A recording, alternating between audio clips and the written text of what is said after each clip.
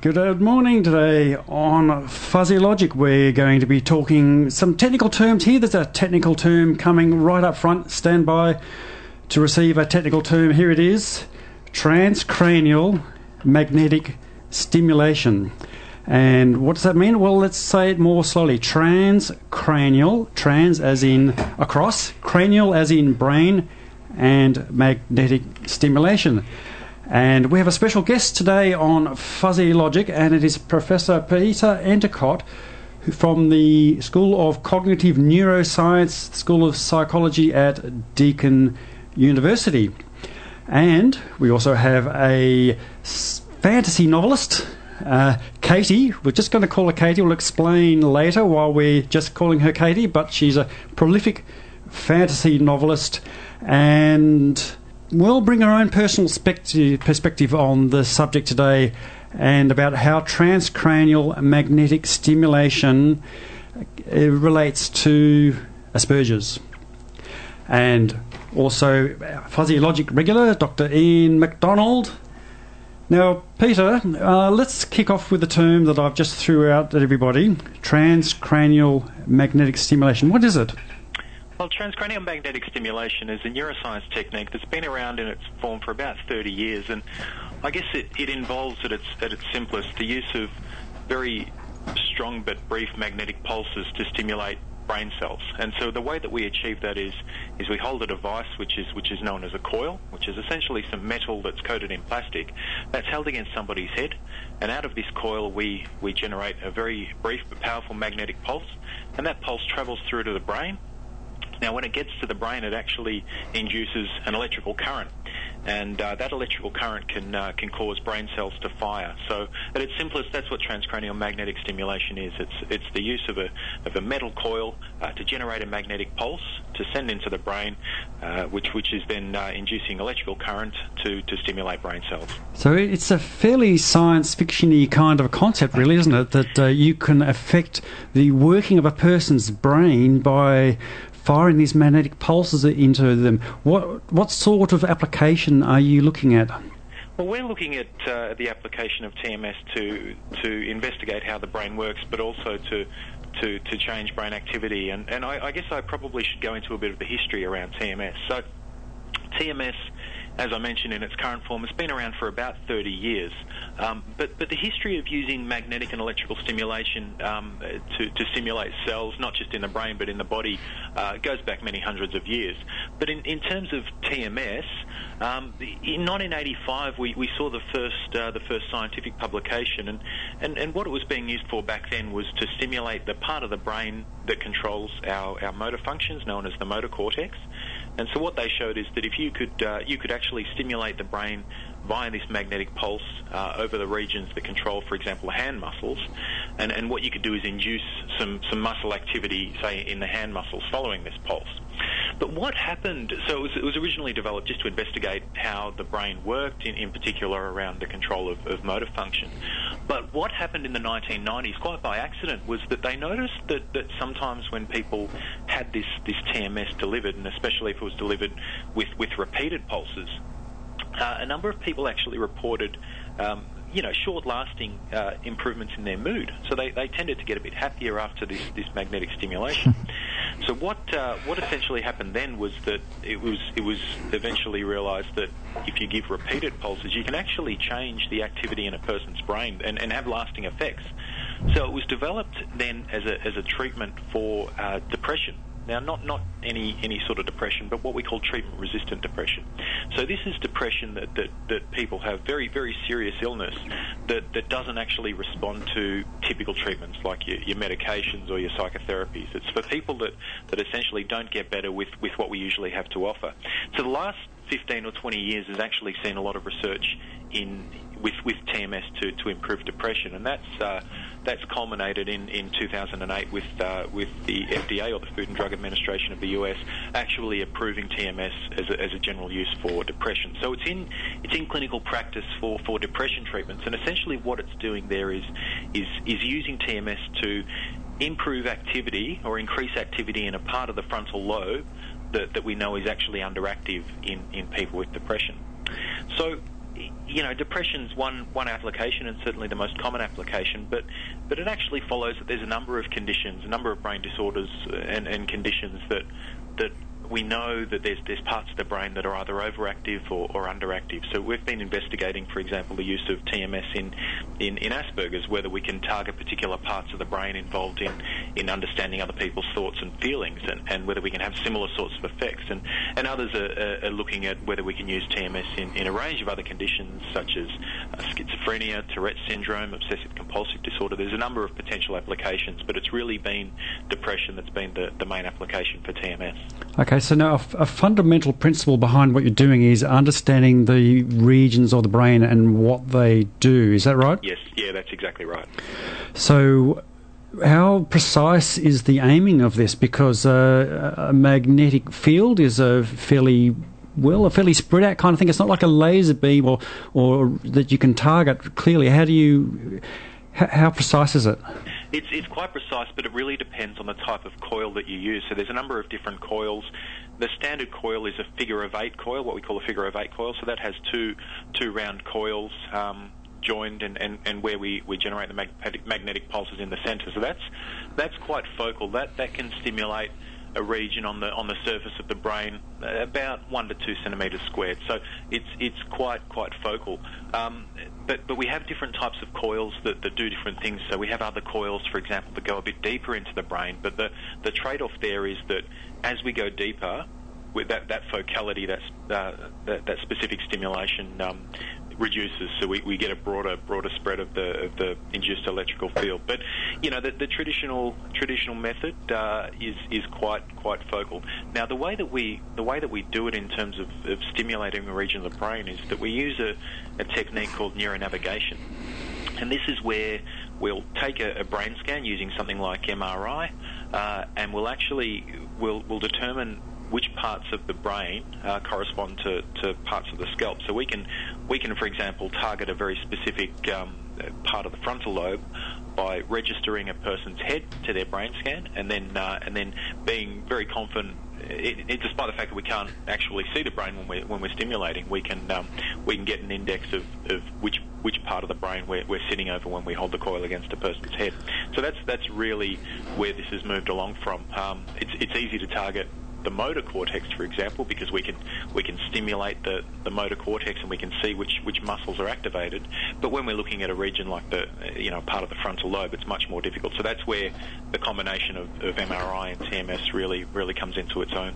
Right, I'd just like to give our listener a picture of what it's like to be connected to one of these machines, because Sure. We've probably seen a Clockwork Orange, and there's a guy with his eyes prized open and there's pads all over his head. It's not a beautiful mind, the guy forcibly dragged down the corridor and subjected to, electroshock therapy, and it's portrayed as some sort of hideous torture which is administered without consent.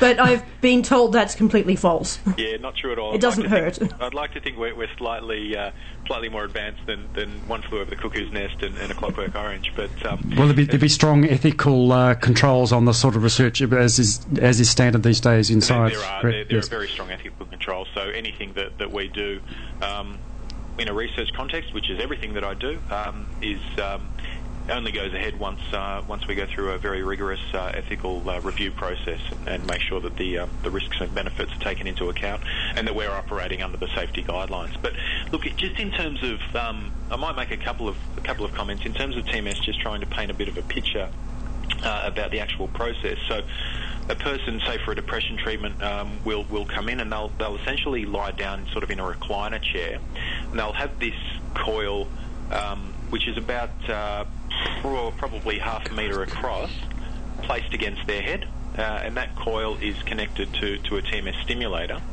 and so the magnetic pulses are delivered with this plastic coated metal coil just held against their head. So that's basically it. There's nothing more than that. The coil is touching against their head, and they're feeling some light tapping on the head as the magnetic pulses are being delivered, but that's essentially all it is. So when somebody has TMS, they're conscious, they're aware of what's going on at all times. We can communicate with people, they can speak to us. It's a procedure that people can come in and have without any sort of anaesthetic, without any changes in consciousness, and they can go about their usual daily activities. Can they actually feel the magnetic pulse? Is there any awareness of what's going on?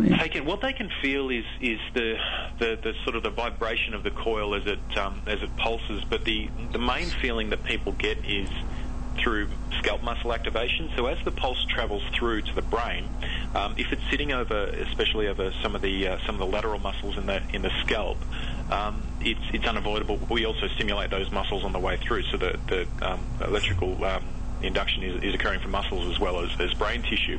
So people can get a bit of twitching, bit of light twitching felt around the sort of the forehead area, sometimes into the eye. So that's the sensation, but I guess that's sort of a byproduct of what we're actually doing in the brain. There's nothing more than that. Right, so it's not the direct treatment itself. Look, no. And I should introduce the voice that we just spoke, that you just heard a moment ago, and that is our fantasy novelist, who's a prolific writer who has published trilogies in both Australia and the United States, and also Czechoslovakia and Romania and other strange places, even Tasmania, I think. And now I've invited Katie in. I'm not going to give her full name, and I'll get her to explain why we aren't using her full name at the moment. It's not that it's a secret, but Katie, can you describe for us what Asperger's is? Well, it's what I've got. And well, yeah, obviously as an author I have a public profile, and I never resolve to lie about having Asperger's, but I generally don't really talk about it unless it's relevant. And that's because, well, I don't want to be defined by it, So you want to be known as the novelist who writes these particular sorts of books and so on, but not as Asperger. Yes, I want to be known as the person who was, good enough that she managed to sign her first contract before she had turned 20, not the person who bravely struggled against the terrible, handicap of having Asperger's. I mean, give me a break, really. Because, in fact, I once was interviewed by a podcast that was for blind people. So I can't remember the exact description, but one of my two interviewers was blind, mostly blind, and most of the listeners would be blind as well. And they said, "Do you have anything to say to our listeners?" And I said, "Never be defined by what you can't do." Right, which you have followed by... Well, okay, actually I didn't say that, but afterwards I wished I had. Oh. So I said it in a different interview. All right, never let the facts get in the way. Now, can you describe for us what Asperger's and maybe what it means to you? Well, basically, Asperger's is a learning disorder. It's a form of autism, high on the spectrum. And it means, so it's a learning disability, whereas most people instinctively know how to read other people's body language and tone of voice and that sort of thing. People like me, we can't. So we tend to be rather oblivious, very, sort of like shut into ourselves, so to speak, because we find it very difficult to relate. So we tend to speak very pedantically. As children, we're known to lecture people, just randomly walk up and start talking at them without introducing ourselves. In fact, Hans Asperger referred to my kind as little professors, because we also tend to use very long words at an early age. I'm not sure why. But yeah, I mean, it makes for a pretty lonely... And also, there's a tendency towards, like, compulsive movements, like rocking or fist clenching, that sort of thing. And also, we tend to be very sort of focused on routine. Everything has to be a certain way, and if anything unexpected happens, if you've got it really badly, you might have a full-blown panic attack. So which is, not pleasant. So you described some of the challenges of being Asperger's. Spin it around now and tell us about some of the positives of being... Well, I should also add that we're inclined to be at least average intelligence, often above average, sometimes even genius level. And also we have very long attention spans, like unnaturally long. When I was a kid, it was fashionable for your kid to have ADHD, and people said to my mum, "Oh, she's probably got ADHD, you should put her on Ritalin because she doesn't pay attention in class." And my mum said, "She does not have ADHD. She can sit next to the speaker and listen to Peter and the Wolf from beginning to end without moving a muscle." And now that I'm an adult and have basically learned to overcome, my challenges, if you want to put it that way, I've actually turned my Asperger's into a superpower, so to speak. So most of the downsides aren't really a problem anymore. I do get anxiety in social situations and things, and I'm inclined to be an anxious person, but, that's not particularly unusual. But other authors say to me, it took me a year, 2 years to write this book. And I'm like, really? Because I can write a book in 5 days. And they're like, what?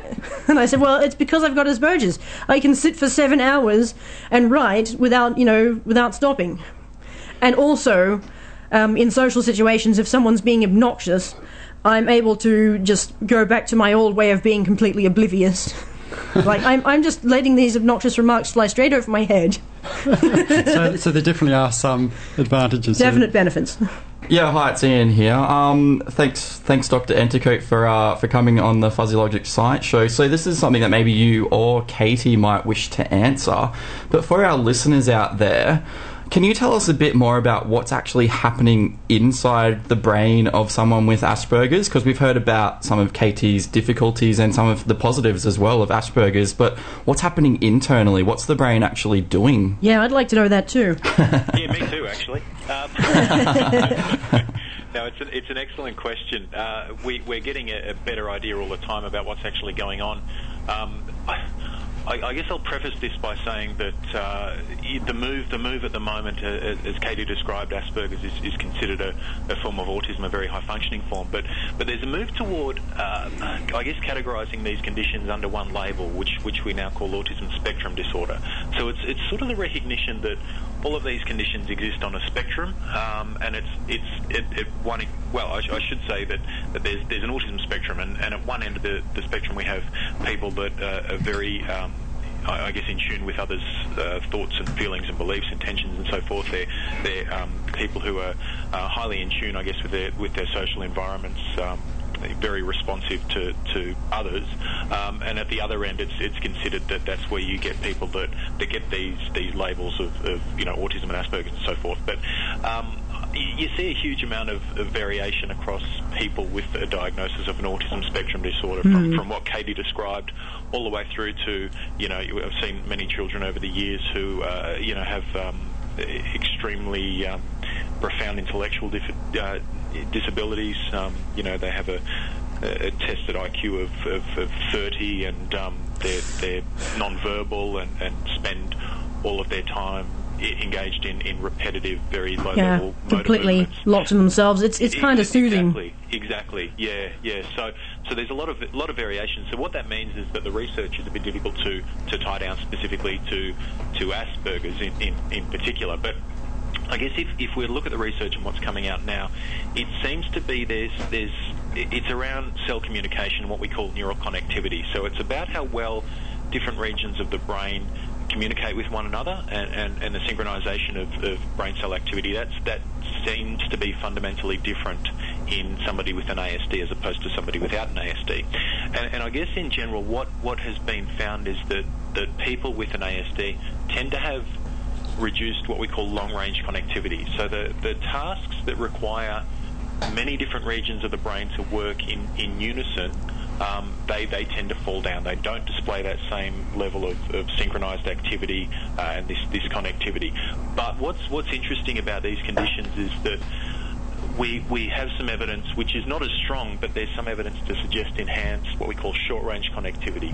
So there might actually be better connections between brain cells, but within specific regions. So that might explain some of these outstanding abilities in specific areas that might not need to rely on sort of a whole brain process. But what's interesting about the social, what we call the social brain, so the brain networks that are involved in understanding others and I guess being in tune with our social environment, is that they actually require many different regions of the brain to be working in unison, and regions of the brain that are actually very far apart from one another. So we're talking about regions in the frontal lobe, in the temporal and parietal lobe. So many regions quite far apart, all being well connected at the same time and working in synchrony and over very quick time frames as well. So that tends to be what's coming out. So I guess that's probably as good an overview. There's some other work that's come out mainly of the States, which is about, I guess, the early developmental history of autism. And I think this is work that is more specifically related to people with what we'd consider to be classic autism, which I personally think is very different to what we know as Asperger's. Yeah, it is. Yeah, and these are well, they start out obviously as children, but they go on to be adults with autism. But there's a much higher rate of intellectual disability, which obviously doesn't exist at all in Asperger's, but also a number of other fairly pronounced problems with sensory functions, often quite sensitive to bright lights. That was something I thought I should have mentioned, that we tend to be very hypersensitive to stimuli. Like, I used to be very into touching things when I was small. Yeah. And I think the thing that I've heard is that people with really full-blown autism, they kind of close in on themselves because they can't cope with the stimuli around them. Yeah, that's certainly something that we tend to see. And from a brain perspective, what's been found there is that there's this pattern of brain overgrowth in the early years of life. So people with autism have a larger brain in the first couple of years. And what we think it reflects is either one of two processes or potentially both of them together. So there's a period in which cells migrate during neural development in utero, and so there's proliferation of these cells, but there's also apoptosis that occurs after that, where cells that are not needed, so they're basically not really doing anything of value, are actually eliminated by the brain. So there's this proliferation, and then there's this apoptosis, which is really critical to efficient brain function. So it's about working out which connections in the brain are actually working well and which we should keep, and which are just sort of just contributing toward noise and basically taking up space that otherwise doesn't need to be taken up. So there's a suggestion that one of both of these processes isn't working properly in autism. So what you get is this lack of apoptosis, or this increase in proliferation, or potentially both, that actually increases the brain volume in these early years. We see over time a normalisation in the brain volume, but by the time somebody with autism is in their 20s, there's actually a bit of evidence to suggest that it starts to go the other way. It starts to look a bit more degenerative. That's pretty preliminary at this stage, but in terms of the biology of autism, that's probably what we know most about at this stage. But again, I'd really stress that most of this work is done with people with classic autism. It's mostly post-mortem work, so it's the brains of people who have unfortunately died at a very early age, and they've looked at them across different ages. Peter, do we have a sense to what extent this is a genetic condition? And I think you're implying there that some of it might be in utero, in early development stages. Very much so. Do we have a sense of what the balance is and what is environment versus what is inbuilt? And perhaps we should take the opportunity at this point to make it absolutely clear to our listeners that autism has nothing to do with immunisation shots. Yes, we should absolutely do that, because that is undoubtedly true. Because we want as many people as possible to know that, because not giving your kid the needles that they need is seriously... Yes, and also, but I might just throw in before you answer, Peter, that Katie's mother, when Katie was... when she's pregnant with Katie, got a really severe flu at one point, and I've got no idea whether that's a correlation or causation, or just happens to be coincidental, and maybe I'm just purely speculating, but it was quite a bad flu during the late trimester. She also said I reacted very badly to an inoculation shot when I was small, and at one point she actually did wonder, could there be a link? But no, the study that belief is based on turned out to be a hoax.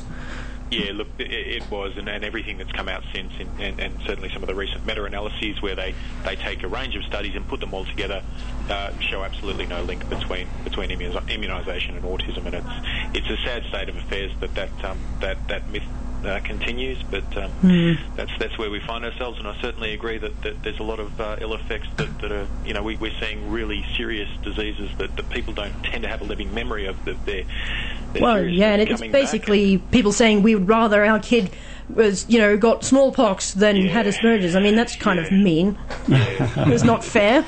Okay, well, here on Fuzzy Logic, we're having a deep and meaningful conversation right down to the core of the brain with Professor Peter Endicott from Deakin University, and Katie, who is a prolific fantasy novelist. And we might break to a track, and this is A Journey Seems Appropriate here on Fuzzy Logic.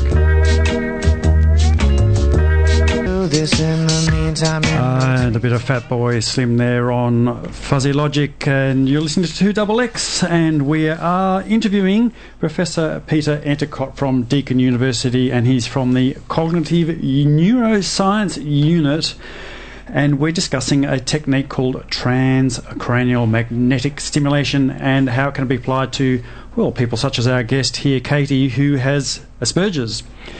Now, Peter, just before the break, we were discussing the genetic component of Asperger's. Can you fill us in on that? Because I asked you how much of it is in utero or later in life, and how much of it is genetic. What do we know about that? Well, we know that there's a genetic component to autism spectrum disorder taken as a whole.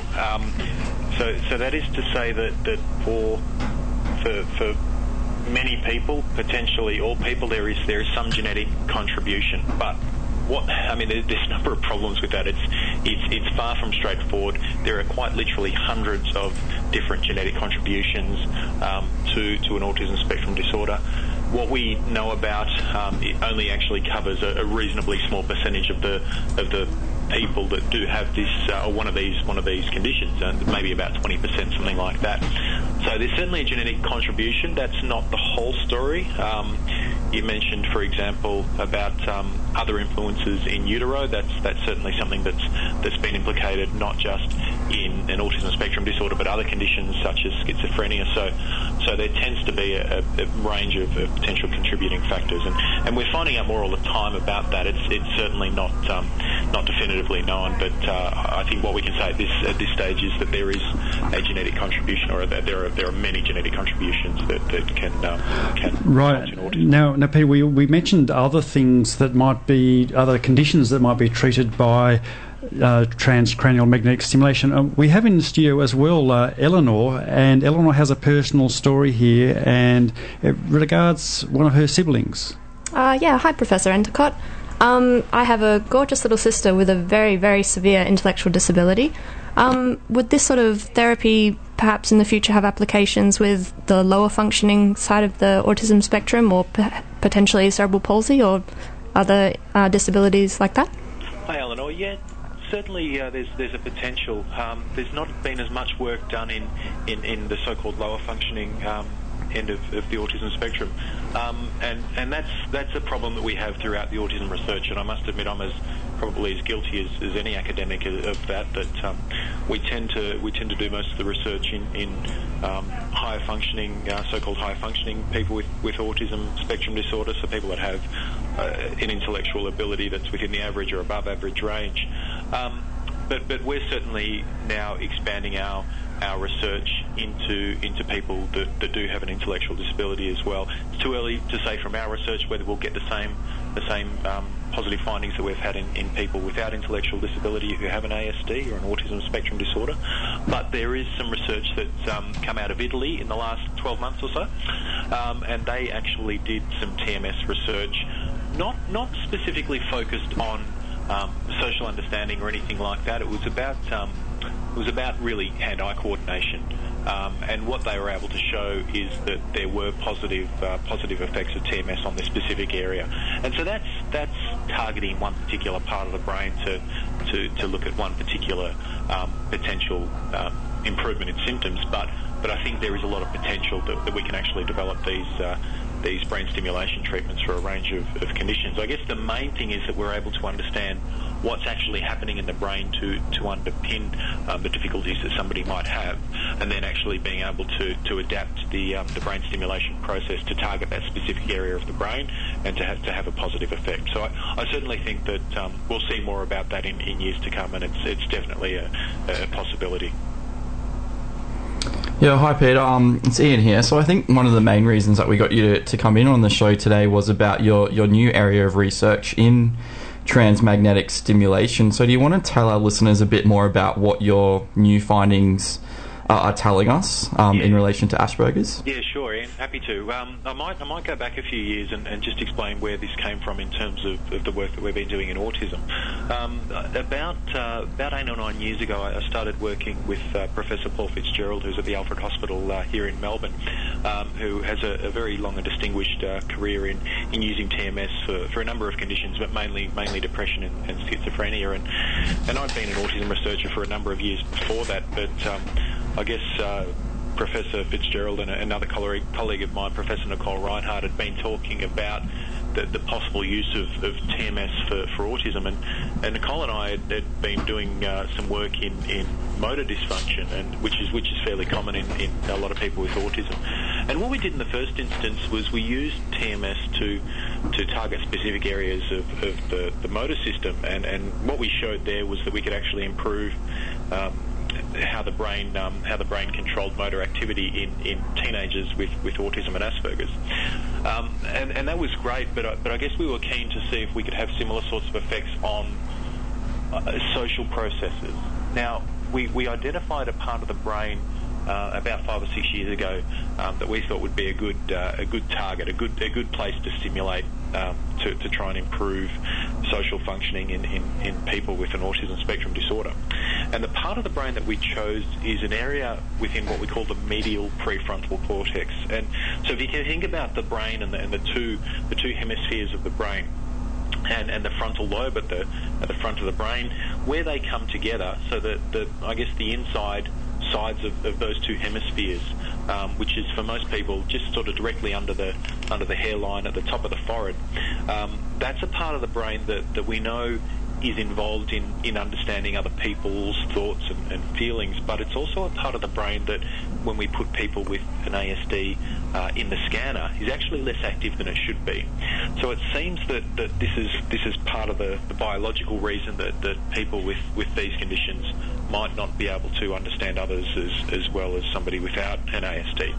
Now the problem that we had in terms of targeting this area was that it's quite deep down. It's quite far away from the scalp, and so with a standard TMS coil, you can stimulate about 1 to 2 centimeters into the brain or from the scalp, which is fine if you've got a region just under the scalp on the surface of the brain. But here we wanted to go a bit deeper.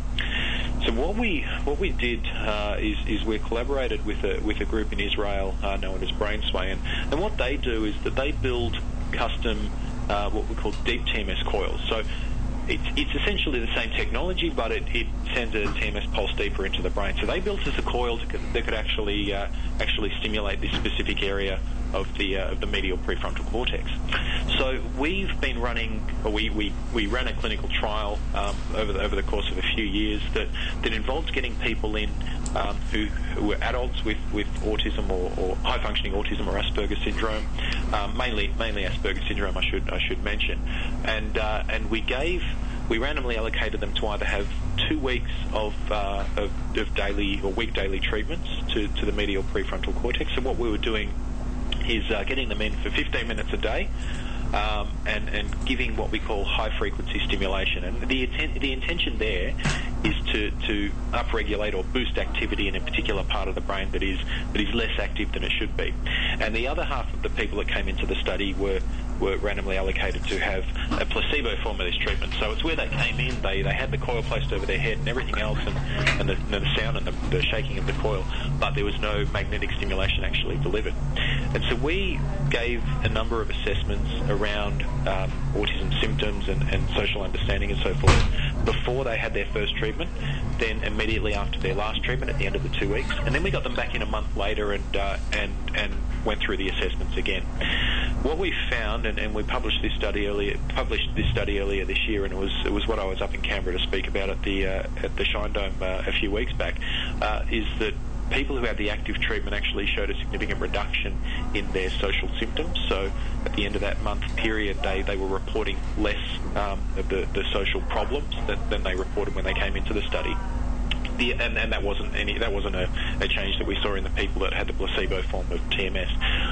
What was the other interesting factor with that work is that we also saw a reduction in their ratings of social anxiety. So while their social difficulties seem to decrease, we also saw a decrease in their social anxiety, which, I mean, for me it makes sense that, the anxiety and the social anxiety that some people with Asperger's feel is often a reaction to the social difficulties. So we saw reductions there. So, for us it was extremely encouraging, and we're very...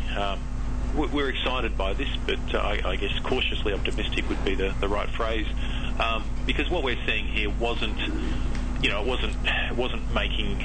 taking away the difficulties completely, but it was certainly a step in the right direction. And a 2-week treatment course is pretty limited. So in depression, for example, people usually come in and have 40-minute treatments for up to 6 weeks, every weekday. So we just started out with a pretty gentle treatment course, but we certainly were able to induce these effects. That's a good point at which to get you in a dialogue with Katie, Peter. But first we might break to a track. But when we come back from this, and I'll explain why I've chosen this particular track as well. But I'd like to get a bit of dialogue between you and Katie as to why somebody with Asperger's would want your treatment, and what would it mean, what would the risks be. And I'd like to ask Katie how she would respond to that. So here on Fuzzy Logic today, we are talking to Professor Peter Endicott, Associate Professor of Psychology at the Cognitive Neuroscience Unit from Deakin University, and Katie, who is prolific fantasy novelist. Now, I've chosen this track, and I might just let it play, and then I'll explain why I've chosen Jimi Hendrix and the Star Spangled Banner. Fuzzy Logic.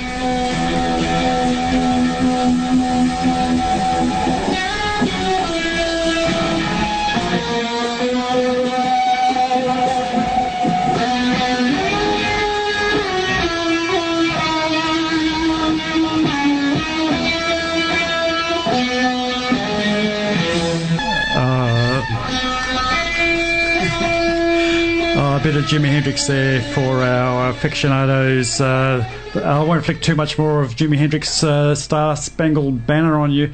And the reason I chose that for our Fuzzy Logic interview today, which is largely got a theme of Asperger, one of the characteristics of Asperger's is an obsessive focus on a narrow range of topics. And Jimi Hendrix, according to legend, was permanently bolted to his Fender. Was it a Stratocaster, Peter? It was indeed. Yeah, he's a Fender Stratocaster, and his obsessive focus on playing that guitar was a major part of his genius. And of course, we're talking to Professor Peter Endicott, a Professor of Neuroscience at Deakin University, and to Katie, who is Asperger and fantasy novelist. Now, Peter, I just want to sort of get a conversation between you and Katie going, and on the theme of, as an Asperger herself, would she consider this treatment? What would it mean for her? How long lasting would the effect? Why might she want to do this treatment? Yeah, I mean, look, I probably should start out by saying it's not a treatment that's in practice at the moment. It's I guess what we'd consider an experimental treatment. It's something that our initial research has shown might have some benefit, and it's something that we'll continue to research. And if all goes according to plan, it's something that we would expect to be a treatment in years to come. But for me, it's not something that should be applied across the board to anybody who has a diagnosis of Asperger's. It's something that is being developed not as any sort of cure or something to take away this label, but it's being developed for the people who the many people I've encountered over the years who have a diagnosis of autism or Asperger's and identify with really severe social difficulties and would actually like to have a biomedical treatment available that might actually provide some benefit to them in terms of their ability to understand and interact with other people, to have relationships, be them platonic or intimate relationships, or to exist in workplaces a bit more comfortably. So those are the sorts of people that I'd expect that if this goes according to plan would want to come forward and actually have this treatment. But I don't look at it as something that should be forced upon anybody that doesn't want to have it, but it's something that could be available for people that would actually like to have some improvement to their social understanding. Right, so Katie, what's your feeling about this? Well, okay, so, I think my opinion here would be a little bit surprising to some people, because, so if someone said to me straight out, would you want your Asperger's cured? My answer would be no, because, that's like part of who I am and blah blah blah, and I use it to my advantage and so on. But the thing is, it can't be cured because, well, even if, you know, all of the symptoms were taken away, my personality is still set. I mean, I'm 28, so it's a bit late for me to change. If it had been taken away from me when I was a kid, then yeah. But as a matter of fact, if I were offered this treatment, I would say yes, because you know, I don't resent that I have Asperger's, but to be perfectly blunt about it, being, you know, a bit socially awkward and having the, you know, unreasonable levels of anxiety about certain harmless situations, it sucks, and I don't think anyone would want that. And, you know, like if it was suggested that one day, you know, like genetic treatment could be used to eliminate Asperger's altogether as a condition, would I approve of that? I would be possibly inclined to say actually yes. Because, I mean, people point out that, oh, you know, it's not so bad having it, and people with Asperger's have achieved really great things. Well, blind people have also achieved really great things, but does that mean we don't want to cure blindness? Because, okay, some of us have really, you know, done well for ourselves. I mean, I've published 13 novels, and I'm not even 30 yet, and we had, you know, musical geniuses and so on.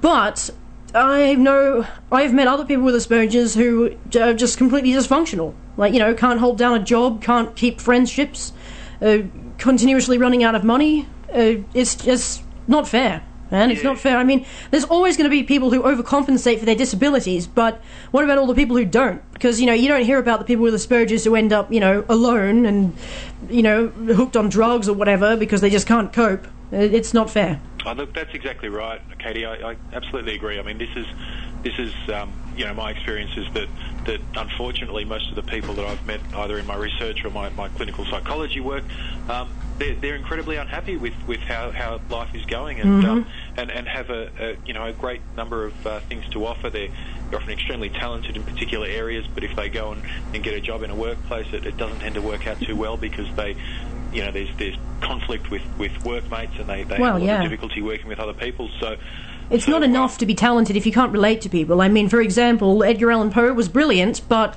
he died of failure because he didn't manage to make those connections in life. And yeah, because, you know, like Henry Ford would never have been as successful as he was if he hadn't managed to make friends with another guy who basically gave him his start. So it's not always what you know, it's often who you know, and if you can't relate to people, then odds are you're not going to get very far. And I think there's a broader issue at play here about, you know, how we think about something like Asperger's. You know, do we think about it as a disorder, or do we think about it as a personality type? And that's something that you know, that it's a really controversial issue actually. Yeah, very. And there's people that are you know, I guess you know, quite militant about it, and really do feel that it's not an impairment. It's something that should be considered a personality type, and I guess would be fairly hostile to people like me that are coming along saying, well, we might be able to sort of develop these. Well, yeah, my initial knee-jerk reaction was leave my brain alone, but then I read about the research and I thought, well, actually, that sounds pretty good to me. I wouldn't mind having my, you know, twitchiness taken away.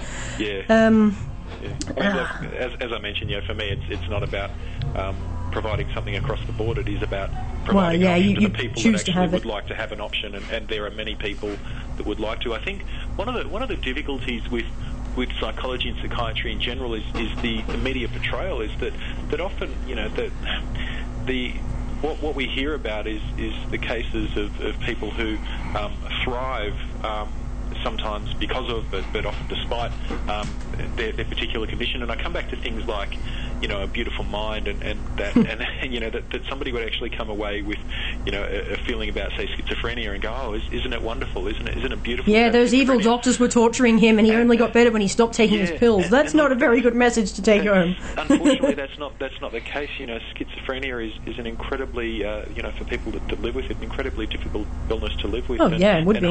Highly treatment resistant, and causes all sorts of suffering to individuals. It's not the reality of the situation. Something like, it doesn't give you superpowers, guys. Seriously.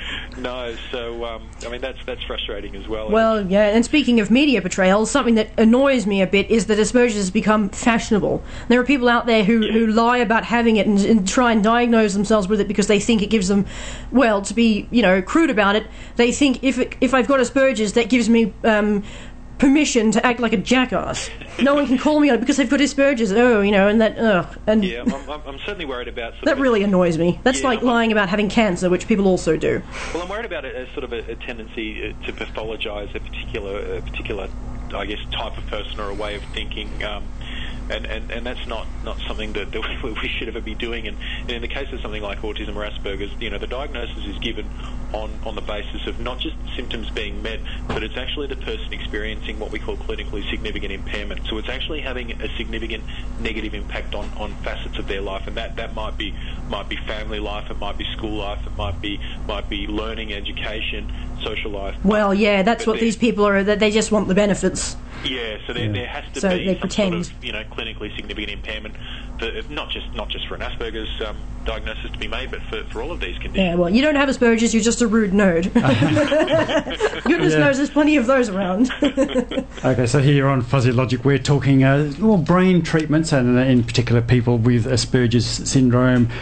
It is a syndrome, I think, isn't it, Peter? Is that the right? Yeah. We'd certainly call it a syndrome rather than say a disease, and some people would actually suggest you don't call it a disorder either. And look, some are not quite happy about it being called a syndrome. But right. Yeah, or a disability. I'm not disabled, I'm handy-capable. So I'm trying to interrupt the Asperger here. So good luck with that. Professor Endicott from Deakin University, and the chatty Katie, who's a prolific fantasy novelist. And Peter, I just want to sort of continue this dialogue with you and Katie on the theme of, so if Katie was, I know you're not calling it a treatment because you're in the research phase, right? You've made that clear. So, but if someone like Katie was to approach your inverted commas treatment, what would it mean for her? So, what would she do? Are there any side effects? How long lasting will it be? And so on. Yeah, I wanted to know about that too. This is great to talk about. So, in terms of side effects.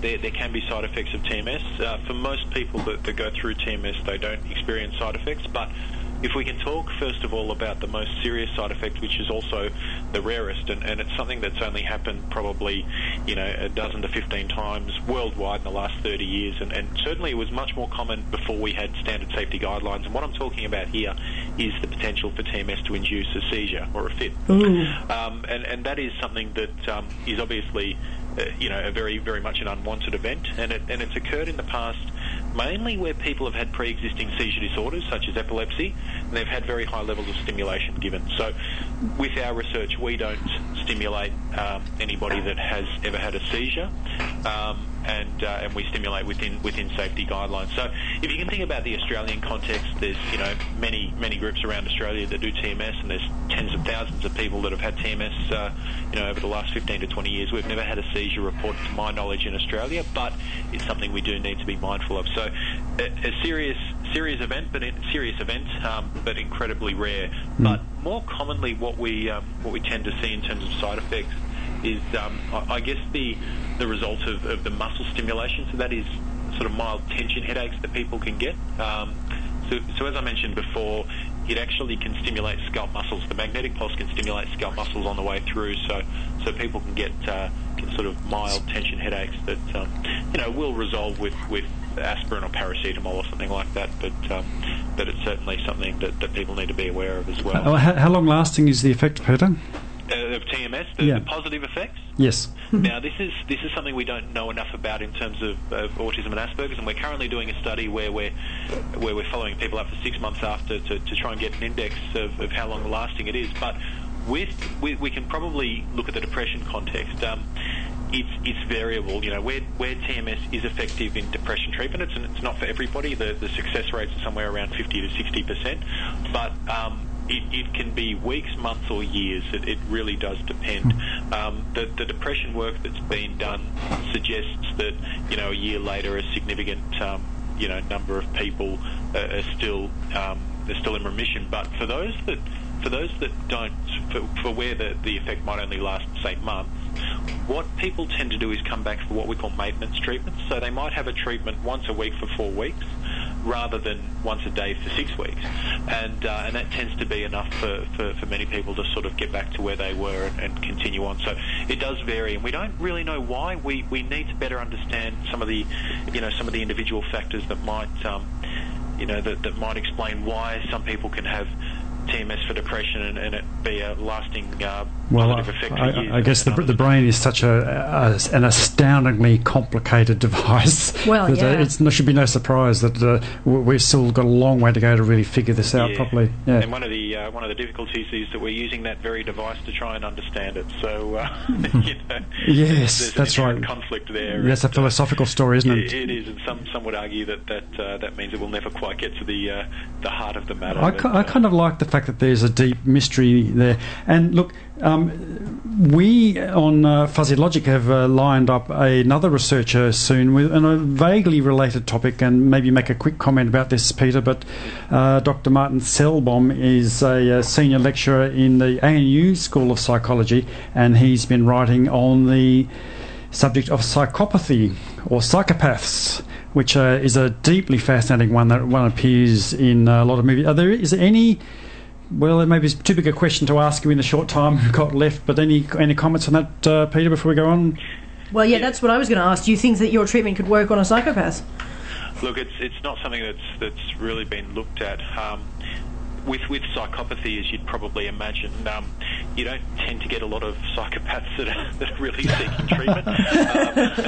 There tends to be a fairly limited amount of insight, and right. and the quote unquote diagnosis that's made around psychopathy is usually made in the context of somebody having committed fairly serious offences. But look, the archetypal psychopath is somebody that is without conscience, essentially. So they have generally, from the studies that have been done, they have a good understanding of other people's thoughts and feelings. The difference there is that they don't tend to care too much, and they operate in a very different way. Yes, they can be ruthless. Well, Martin Selbohm is talking about high-functioning psychopaths, and those who make it to the top of the corporate ladder become lawyers, writers, and politicians. Look, we're just about done our time, and there's so many questions, Peter, and it's been a fantastic opportunity to talk to you. Very grateful for that. And even today's Ask Fuzzy that appears each week in Fairfax Media is one I would ask you if you've had more time, and that's about why garbage smells. And believe me, yes, there is actually a connection to the brain, and that is there's the chemistry of why it smells, and then there's the brain, why we interpret it as such a disgusting thing. Yeah. So that and our connection of senses to why it's so deep in our psychology, I think that's interesting. There's great evolutionary theories on that. That's yes. a fascinating area. Definitely, yeah. We've got a sleep researcher coming up, questions about water and ice ages, and a question about ice, the other sort of ice that is the drug that is running rampant, so apparently across much of Australia, and not nasty stuff. So we're going to be running Ask Fuzzies in the Canberra Times and Fairfax Media. And thank you very much, Professor Peter Endicott. It's been great talking to you. It's been a pleasure, thank you. Katie, thank you for your time, and Eleanor and Ian, plenty more coming up on Fuzzy Logic. Catch you later.